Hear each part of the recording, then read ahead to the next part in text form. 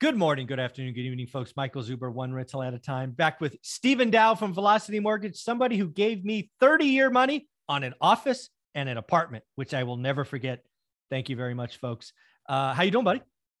I'm fantastic. And yourself? I'm doing well. Do me a favor. This topic will not do, I don't think we'll do anything about Velocity Mortgage, but let's not make marketing upset. So can you do the little disclaimer, please? Yes, I was just wondering if you were going to remember that. So again, although I work very happily for Velocity Mortgage Capital. Yeah, look at that. Thank you. Casual Fridays. In my house. Although I work happily for Velocity Mortgage Capital, all the ideas and topics discussed on this channel are that of my own. So let's get it going. You know what? I just want to have an honest discussion with you and the audience here, kind of self-reflection. All my conversations are honest, but this is kind of self-reflection. I did a conversation yesterday with the three amigos about owner occupants, most specifically first-time home buyers, right? I got, as I admitted in that video, I get, I don't know, several comments a day. So dozens, like with an S, a week, talking about, hey, can one rental at a time help me, the home buyer, right? A home owner, first-time homeowner, right? It's tough out here and all of that.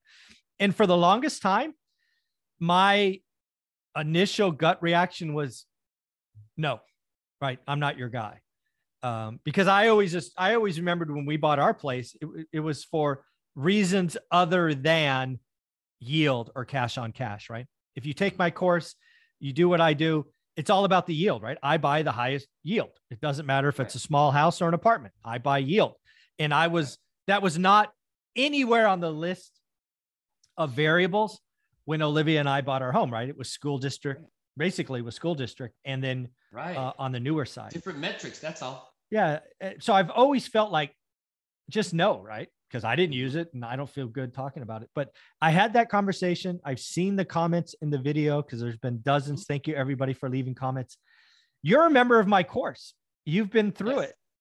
I am actually starting to think that maybe the idea of a buy box, daily discipline, good, average, bad, great, or good, great, there actually might be a play for homeowners. Because again, it's about learning your market, especially today. Because I think the market is pivoting from a wildly over seller's market to more of a balanced market. Because what we didn't have the last 2 years, Stephen, and where I always thought was speed. I can't help you, right? It's not my thing. But when the market slows down and you have more of a heartbeat, right? You can like take a pulse, a breath.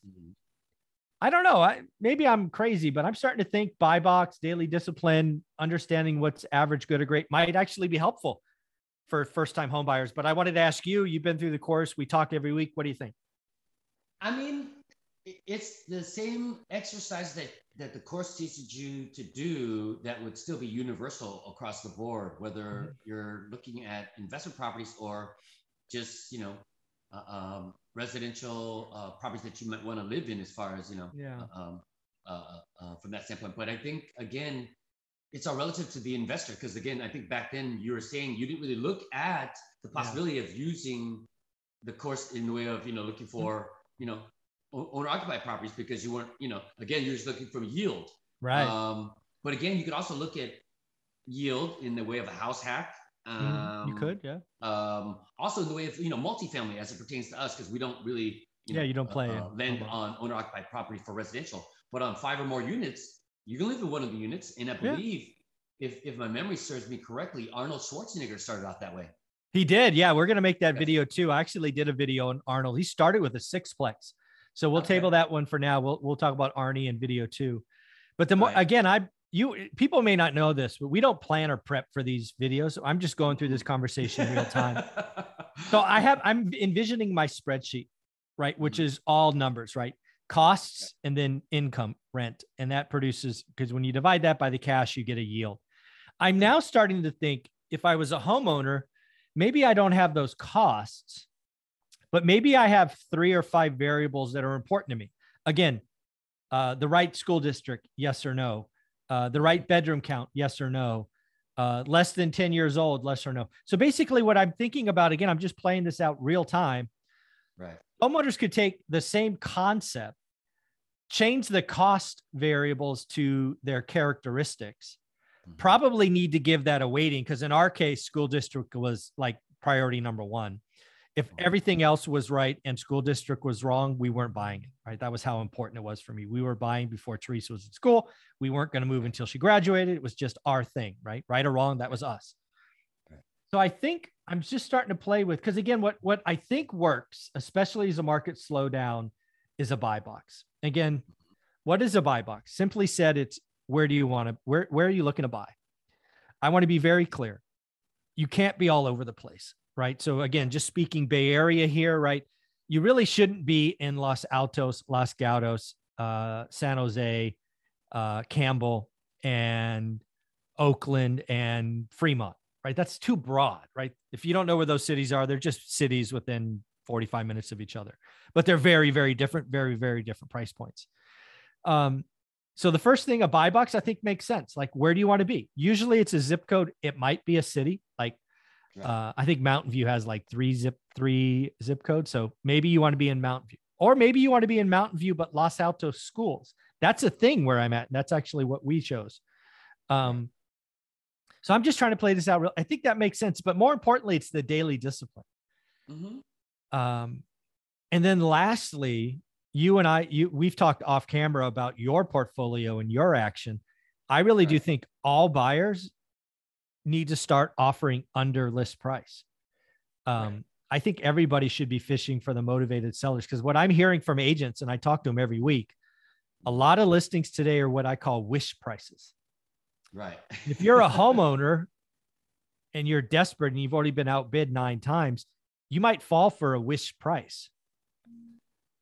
I don't know. I mean, are you going to, buyer remorse is tough, right? You get into the house, you're all excited. Then a year later, like, oh my God, we overpaid, or my mortgage payment's too tight. We can't do this. We can't do that.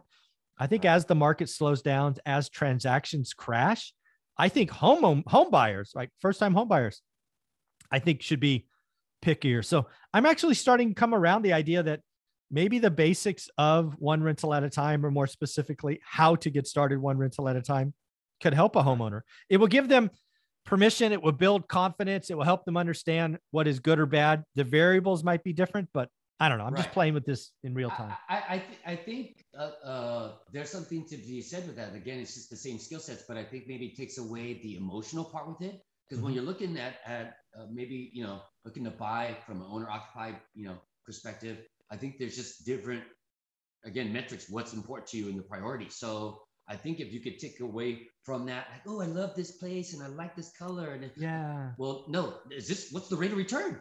Yeah. What's the big picture, right? Like, because at the end of the day, that's what we're really doing. I mean, this is, unless you're looking to retire in this first place, no. Yeah. I don't, exactly. The right move to launch you to the next move, because this isn't the end all be all. This is just the beginning. Yeah, so that's again, a great point. It allows you a good framework to understand, what's important, because it's all numbers. Like numbers don't lie. So, but emotions are, trust me, from a real estate standpoint, you hear it all the time. Oh, I love this place. Oh, you know what I mean? But you got to take away the love part, because that's where they overbid. They get you. Yeah. You do something financially stupid. Sense, they don't step into it, but they don't look at the numbers. They're always like, oh, but I love this and my kid, so I'm telling you, I think the course allows you a little bit more of a, it's like it's a governor, right? It removes some of, that's the big thing for me. And that's why I always said no to homeowners, right? Because again, I can't calculate emotion, right? I'm a very rational thinker, right? Almost too rational. But yeah, I think there's something there. I think it could really help folks. And it will help. And again, to your point, right? If this is a plan, if you're getting on the property ladder with an FHA or home, 3.5% down, and you want to make it a rental, like in a year or two, it is somewhat about the numbers. So it should definitely be a part of it. So I think you're right. I think there's something there.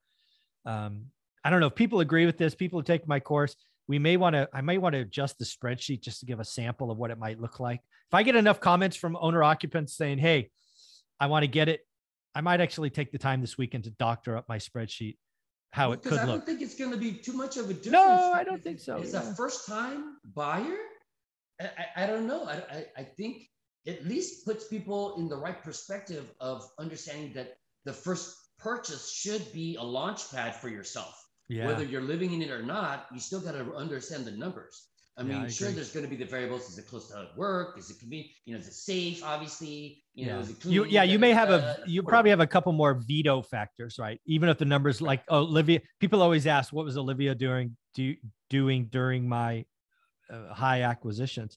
She was my veto, and she vetoed 2 or 3 deals that I was excited about. She's like, nope. And she was right. We shouldn't have bought there. Maybe it was the wrong part of town. It was transitioning or whatever her spidey senses said. So maybe there's a couple of veto factors as a homeowner, right? Because you are going to live there a year or 2 if it's a plan. But yeah, I'm starting to come around. I'm starting to think I can. Maybe I was being selfish or blinded. I do see a lot of emotion, and I don't play there because it's all about numbers to me. But anyways, dude, I want to thank you for doing this with me. If somebody wanted to reach out to you about Velocity Mortgage, non-QM lending, all that great stuff, how do you want them to do it? Just SDAO, SDAO at Velocity, the word mortgage spelled out.com. In the subject line, just the acronym ORAAT, nothing else.